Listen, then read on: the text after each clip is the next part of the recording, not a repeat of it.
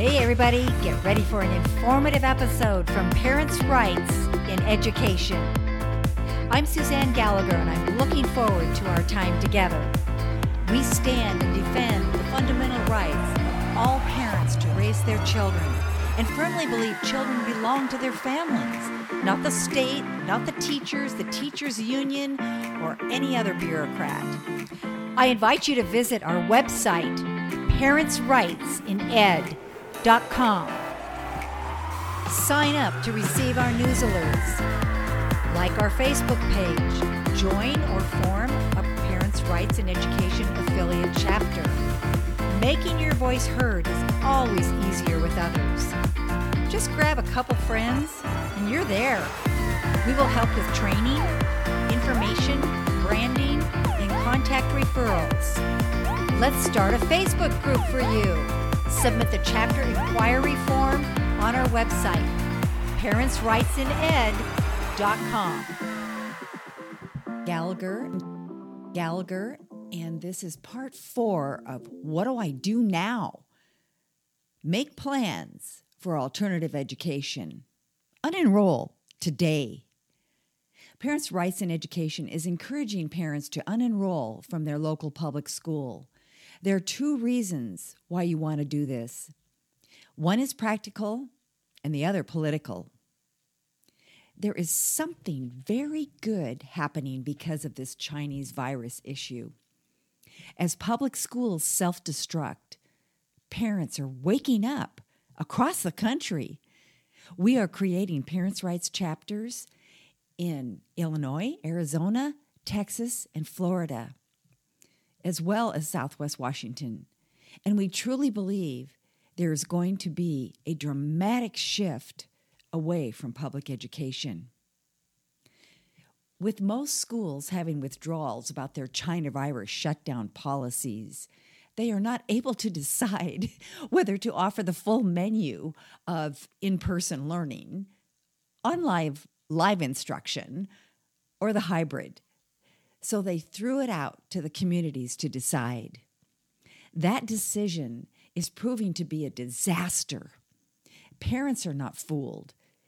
They are Zoom call weary, and even though administrators have bent over backwards with clever rhetoric and marketing titles for the new programs, like Ready School Safe Learners, and an acronym RSSL, we are not buying it. They say they care, and they're listening, sharing important updates from their instruction teams, and they say they hear your concerns, like struggles to choose the right RSSL option or model. Really? I mean, wouldn't you say the number one goal for families is just to get back to school the way it used to be? Here's a sample of the message districts are sending to parents this week. As we prepare to finalize our re-entry plans for the fall, please know it is very important that you have signed up for Parent View. Now, Parent View is the name of a platform. This platform will provide you the access to online instruction tools, along with the ability to track your students' progress. For TTSD families who are not currently signed up for Parent View, you should have received an email last week with an access code to complete your registration, and you can find additional information on Parent View and sign up process. Sign up here. The school communication continues. I also want to share with you that due to the latest guidance from the governor and state health officials, we have made the very difficult decision to suspend all athletic conditioning and activities. And as long as health conditions in our county continue to require us to be in distance learning, all activities will continue to be suspended. Now, wait just a minute here. Okay. But isn't exercise good for our health? Children especially need it. Isn't that why there is recess and PE? They go on. I hope to see you at our virtual community presentation tomorrow at 6 p.m., right during dinner time. We thought that would be a great idea. Excuse me, that was my addition. Wishing you a safe and healthy week. Signed warmly, Dr. X. First name. Since when did superintendents of large school districts especially use their first name? And warmly? Warmly doesn't sound very professional. I don't know about you, but something's up. And while Dr. X is setting up all these links to demonstrations of their chosen instructional program and calendar of info meetings, governor's guiding metrics for decisions on when schools are safe to open, the preliminary list of frequently asked questions with answers, this resource is being built and will continue to be updated as we finalize and update our plan. And the summer meal sites and information. Okay, let me back up here. Okay, the governor's guiding metrics for decisions on when schools are safe to open. Actually, they're quite safe right now. And one reason I know that they think that they're safe is because they're offering childcare at the schools for $1,000 a month.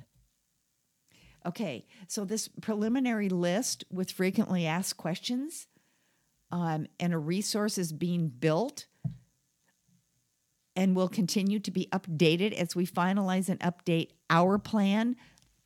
People, it's August. This is the time when teachers normally are in the classroom, setting up their classroom, getting ready to greet their students. And they haven't finalized their plan yet. Oh, and by the way, the summer meal sites and information, what's that about? Well, I guess we must remember that public schools are not educational institutions anymore. What is the matter with me? What am I thinking? We have been corrected by administrators, making it very clear schools today are not educational institutions. They are instead social service agencies. Yes, that's what we've been told by administrators. So why are we so surprised at all of this? Okay, so in the meantime, also, we're hearing about some very exciting solutions to this maze of indecisions on the part of our local social service agencies. Private schools offer more traditional curriculums, almost non-existent in today's climate. Homeschooling. Homeschooling is a great option. Parents' Rights in Education has a page on our website giving suggestions for resources. It is just a springboard, though, to so many curriculums and programs that are offered now. Just Google homeschooling. You will be amazed and encouraged. Families are getting together to form regional groups so they can share responsibilities and talents. Firmly Planted Homeschooling Resource Center in Vancouver is just one of many. Many families, though, cannot afford formal private school, and they don't have the option to homeschool. As parents navigate through the maze of school issues now, it is clear coordinating with other families who have the same need has attractive possibilities. Substitute teachers are seeking tutoring opportunities for small groups of students on a contractual basis. These are called learning pods. Teachers who have been marginalized for their refusal to teach controversial subjects are choosing to take a new path. In fact, so many families are unenrolling their children. Laid off full-time teachers are now free to pursue alternative educational opportunities so that they can really apply their gifts and their talents. What do they really want to do? They want to teach kids. Okay, not be counselors, not disseminate Marxist principles. There is a huge shift happening right in front of our very eyes. In fact, we just received interest from a ballroom dance business owner asking if there might be groups interested in renting space in her facility. These options will soon become as lucrative and more creative than the government school. Parents will have the right to evaluate teacher performance and decide from year to year who should teach their child. What a concept! Foster innovative teaching techniques. Freelance teaching consultants will be in high demand. Imagine the possibilities for education in the future. All of this is very practical. Let's just unenroll so we can move forward with school. There's a political reason, too. For years, parents have been frustrated with the one-size-fits-all approach in public education.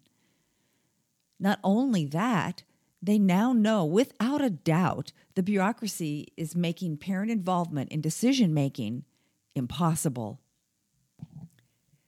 You probably are familiar with the American Center for Law and Justice, ACLJ, founded by attorney Jay Sekulow. The ACLJ made a plea for plaintiffs in their lawsuit to defend parents' rights. If schools don't reopen due to the coronavirus crisis, what about the kids? Teachers' unions and the far left are trying to restrict educational options at the exact moment we need them the most. Many parents, including single moms and dads, can't stay home. Some homes don't have proper internet access or essential equipment, like laptops for their kids, to attend all the Zoom calls. Tax dollars are going to these schools, but they aren't providing classroom learning or comprehensive resources. Some states are even restricting distance learning opportunities. Quality K-12 education is a right guaranteed by every state in the nation. It's time to demand our tax dollars go where the parents need them. The money needs to follow the child. If localities allow our children's future to be held hostage to the radical left teachers' unions, the ACLJ will go to court. Parents' Rights in Education is a plaintiff on another lawsuit slated for SCOTUS review.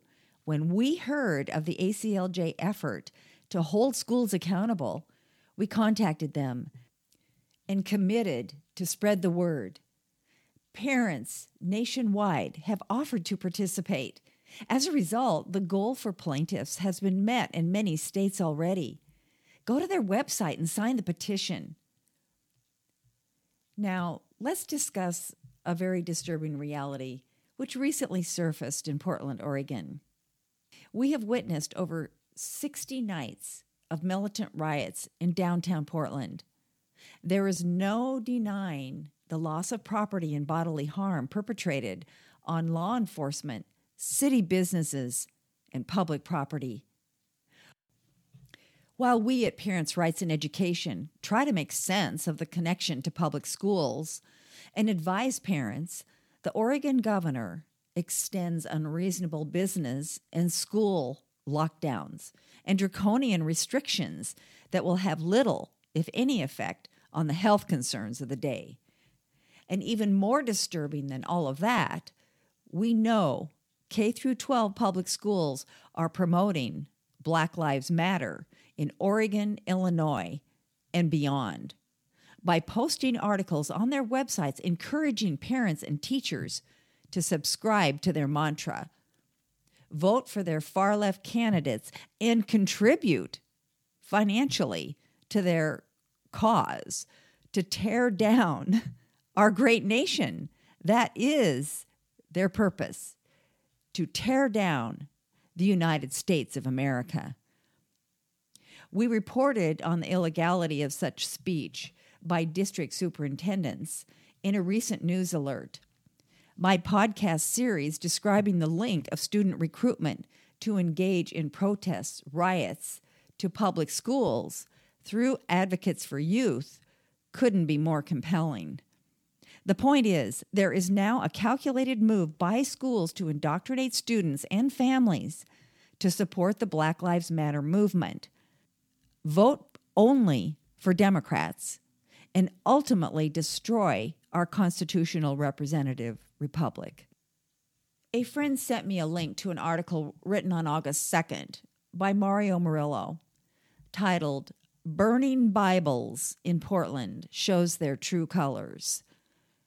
The entire article showcases the essence of attacks on our culture and national heritage. As I addressed in a previous episode, it is coming together. We are under siege, people. The enemy has landed. Quoting from Murillo's article, he leads off with, "Black Lives Matter has started burning Bibles. They knelt with their Black Lives Matter signs, leaning against them, and burned a pile of Bibles. Do you have any idea what this means? In 10 years at Berkeley, during the height of riots and demonstrations, I never saw a Bible burned. Ask yourself, what does burning copies of the Word of God have to do with Black lives? Answer, it has to do with Black lives about as much as Black Lives Matter does. Absolutely nothing. This is something evil and so dangerous that we must prepare for the fight of our lives. By burning Bibles, BLM has revealed their true colors. This is not about rights or equality, and it is certainly not about George Floyd. Clearly, this is about destroying Western civilization, and they will proudly stand by this religious hatred. You will hear no apology from BLM. Here's what Ian Chong, a Twitter user who posted the video, said, quote, left-wing activists bring a stack of Bibles to burn in front of the federal courthouse in Portland, unquote. Later in the Twitter thread, Chong pointed out that the violent and chaotic nature of these protesters has no correlation with protesting against police brutality. He went on, I don't know what burning the Bible has to do with protesting against police brutality. Do not be under the illusion that these protests and riots are anything but an attempt to dismantle all of Western civilization and upend centuries of tradition and freedom of religion, states Chong. I believe this is a frontal attack on the Judeo-Christian worldview and its profound influence on the formation of our Constitution, beginning before the Pilgrims landed on our shores in 1492. There is no doubt the Bible influenced our form of government, beginning with the Declaration of Independence, declaring our rights come from God, not the government. These rights are inalienable. Murillo goes on to describe anti-Christian Chinese activities.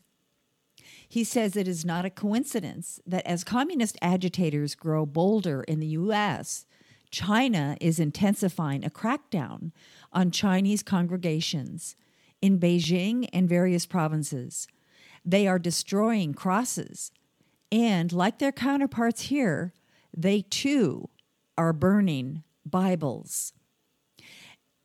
And the other things China is currently doing, such as closing churches and ordering followers to sign papers renouncing their faith, is the next part of the left's plan for America.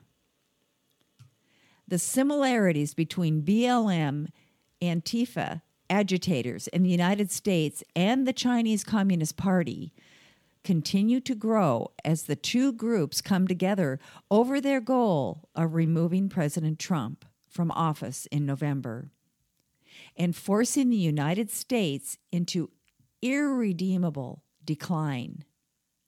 The silence in the media, the total lack of coverage about this Bible burning will tell you all you need to know about the Democrat Party. Joe Biden will not mention it, let alone condemn it. You will also hear absolutely nothing about this from the press. That silence, that tacit approval, is why these looters rioters, and thugs believe that they can operate with impunity. Tucker Carlson said it best. They are the armed militia of the Democrat Party. There can be no question in your mind why we must vote every Democrat out of office. This is no longer a political party. It is a shill for violent revolution, says Murillo. Oh, and book burning is darker than you may realize. Heinrich Heine, the German poet, said in 1820, quote, "Where they have burned books, they will end up burning people," unquote. His chilling prophetic statement that where books have been burnt, the people would eventually be burnt came true at the infamous May 10th, 1933 book burning of more than 25,000 volumes in Berlin's Opera Square, which was presided over by the most intellectual of the Nazi leaders, Dr. Joseph Goebbels. They later built ovens to incinerate Jews, undesirables, and dissidents. The act of burning Bibles in Portland is not innocent or harmless. There is something evil unfolding in our nation, and our stance toward the left must change. So long as we ignore the clear signs of tyranny, the overreach of leftist governors in the pandemic, the censorship of social media and news media, we risk a dark and evil world for our children and grandchildren. We have nothing to fear but complacency, tolerance, and apathy. Fear of being called a racist is right behind this unholy trio as the sickness of our generation of believers. That is from Mario Murillo. Now, why do I bring this up? We are not a Christian organization per se, but as U.S. citizens, we would be foolish to ignore the fact every communist regime has made it their mission to eradicate any belief in God. In deference to allegiance to the state, our rights as parents are no less important than any of those listed in the Constitution. Take care. I'm Suzanne Gallagher, and this is Parents' Rights Now. Please forward this to your friends. Do you know any parents who don't have any time to read lengthy emails? That's what the podcast is for. You have complete control over your access to this information, and you can share it. Share. Please send it to your friends and invite them to subscribe to Parents' Rights Now. Don't forget to register for the Northwest Safe Schools Summit, featuring Walt Heyer, Heidi St. John, Bernadette Broyles Esquire, and Rebecca Friedrichs. Check out events on our website. Parents' Rights in Education is a tax-deductible, non-profit organization. We rely solely on your contributions. Help stop sexualization of our students in public schools. Together, we can do this. See you next time to learn more about Parents' Rights Now.